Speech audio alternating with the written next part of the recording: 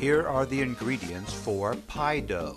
You'll need all-purpose flour, sugar, salt, vegetable shortening, unsalted butter, water, egg yolk, cider vinegar, and some plastic wrap.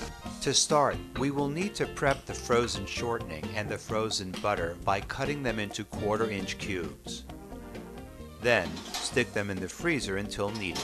Once that's done, whisk together the wet ingredients, meaning the ice-cold water, the egg yolk, and the cider vinegar. Mix it up and set it aside for the moment. Now, combine the dry ingredients, the all-purpose flour, the salt, and the sugar in a large mixing bowl and mix it up. Okay, let's get the frozen cubed vegetable shortening and butter from the freezer and add them to our dry mixture.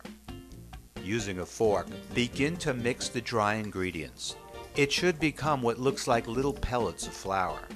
Drizzle in small amounts of the liquid mixture and continue to mix. The egg mixture should be emptied in about 2 or 3 pourings. You will end up with a loose dough which, after dumping onto the surface, you'll gather up and wrap in a ball in plastic wrap. Then refrigerate it for at least 1 hour. When you're ready, on a flour-dusted surface and a dusted rolling pin, roll out the dough to a thickness of 1/8 of an inch.